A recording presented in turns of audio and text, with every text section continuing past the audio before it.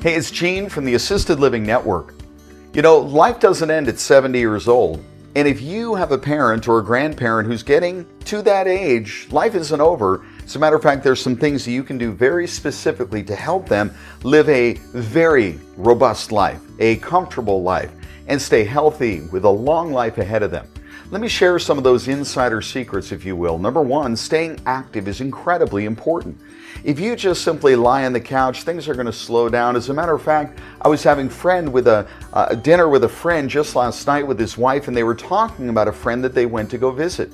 And he was financially well off, but he was very active, and his wife encouraged him to just take a year off. Take a year off. And this other gentleman did. Not my friend, but his friend who he was visiting recently. Took a year off, and they said they visited him, and it was amazing.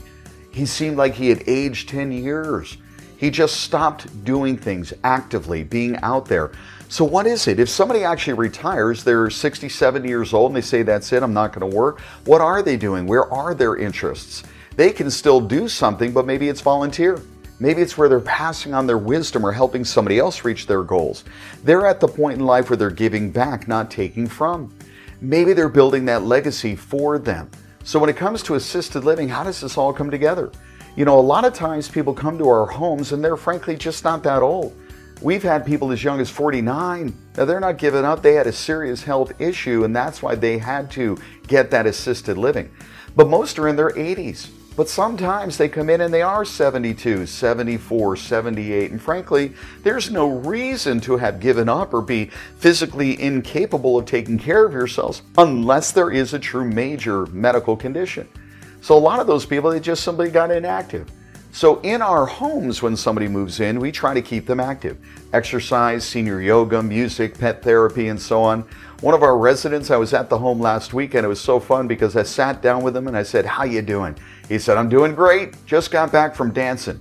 He went out to dance, and then he came back to the house, to the club that he used to be at. He went out there to dance for a couple of hours, enjoyed time with friends. It keeps him active, and yet he's in our assisted living home, being taken care of 24/7.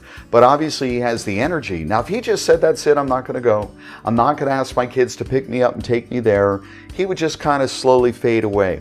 That's not what we want. We want to keep them active. So what is it you want to be looking for in an assisted living home, or to keep those people that are getting older, not elderly, but just getting older? Maybe they're 70. Pickleball is a great sport. Do that. Tennis is a little bit harder on somebody who's older, so golf. 9 holes is fine, and a shorter course is fine.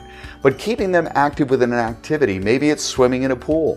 But getting together socially and interacting is a very important element of it. It's not just the physical exercise, it's the mental exercise of talking with somebody, discussing with somebody. Maybe it's a book reading group. They get together and they discuss things. Maybe it's a movie. They see a movie and they have a conversation about it. Maybe it's music. We've got a lot of people that used to be former musicians and they used to sing in the barbershop quartet and things like that. They need to plug back into those interests. Now, that should all happen before they move into assisted living, but even in assisted living, they can be doing some of those things right then and there. You know, it's a lot of fun when you see a senior just start to plug back into where they were when they were 10, 20, 30 years younger. One of our residents, I happened to see them recently, she has paintings on the wall in her bedroom. These are paintings, and they're really good, that she did herself decades earlier. And I said, you know what, we should get you an easel and some paintbrushes and see what you can do. And she was lit up. She was inspired. We've had other people that play music and they just haven't anymore because their fingers don't function the way they used to. But having the keyboard out so they can noodle around a little bit here and there can be a wonderful thing. But music is so powerful, and it's one of those things that can magically take you back to where you've been. Whether it be when you graduated from high school, when you had that first date, when you did that first thing, whatever it is, it just takes you right back. For me, it's 80s music. You start to sing those songs, you know the words, and things like Don McLean's and American Pie and all of those things that just come right back. And I remember when I heard it and sang it when I was a kid or younger. So the seniors are the same way. Different songs, same effect.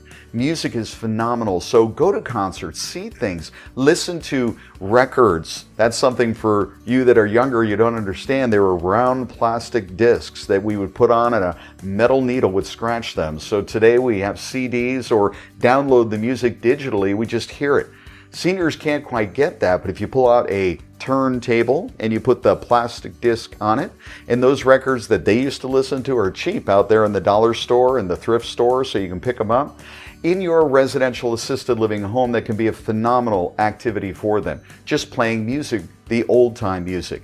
Music takes you back, it's phenomenal. So stay active physically, stay active mentally. I was having a conversation with a friend recently, and we're a little bit different when it comes to the political views that we have. And I love that, because if we're always talking to the same people about the same thing in the same way, it doesn't really inspire you. It doesn't take you to another level. But when you talk to somebody that has different ideas and they share what they believe and you share what you believe, and you have that interaction and exchange of ideas, my goodness, that is empowering, it's growing, it gives you power, juice, and energy. Seniors need that too. So whether you're 70 or whether you're 80 or whether you're 90 or more, you need to stay active physically and mentally. In a home, what you're looking for is that community, the other people that are around them. Can the mom or dad that you're bringing to the home, or the person who's looking to move into your home, can they relate to the other residents in that home? And if they used to do something or want to do something, you can bring that activity in. We have people that come in and do activities all week long, whether it be songs, whether it be guitar, whether it be pet therapy or senior yoga. All of those things can keep a senior active. When you're younger, you're out doing your thing, tennis, swimming, golf, hiking.